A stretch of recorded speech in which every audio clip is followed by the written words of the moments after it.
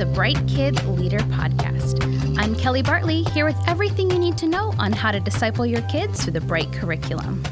Today, we'll be talking about the story of David and Goliath from 1 Samuel chapter 17. The bright idea of the lesson is this: God is trustworthy and worth following. There once was a Philistine named Goliath, and he challenged God's people, the Israelites, to a fight. Whoever won would enslave the people of the loser. The Israelites were scared, and no one wanted to fight Goliath. But David, a young shepherd, heard the challenge and trusted God would fight for the Israelites. So David went up against Goliath, and he won. From this story, we learn that God is trustworthy and we can follow him. Now, this may be a story a lot of us are familiar with, but kids will still ask tough questions about this truth. They might ask questions like, why should we trust God when we face obstacles? How does God use people to carry out his plan? What can I do when I face impossible odds?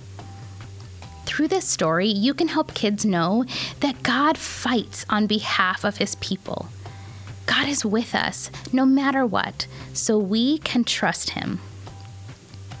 Today's lesson focuses a lot on how we can trust God, but as leaders, we have to be trustworthy also. Building trust with the kids in your group is the foundation for long-term, resilient discipleship. There are simple ways to build trust with kids in your community.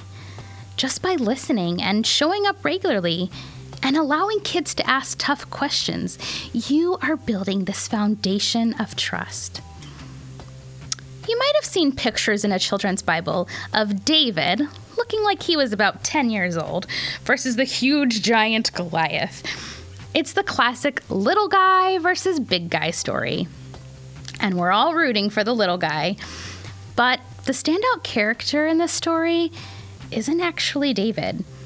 The real hero is God. David wasn't fighting with his own strength. He had an unquestioning, unwavering trust in God.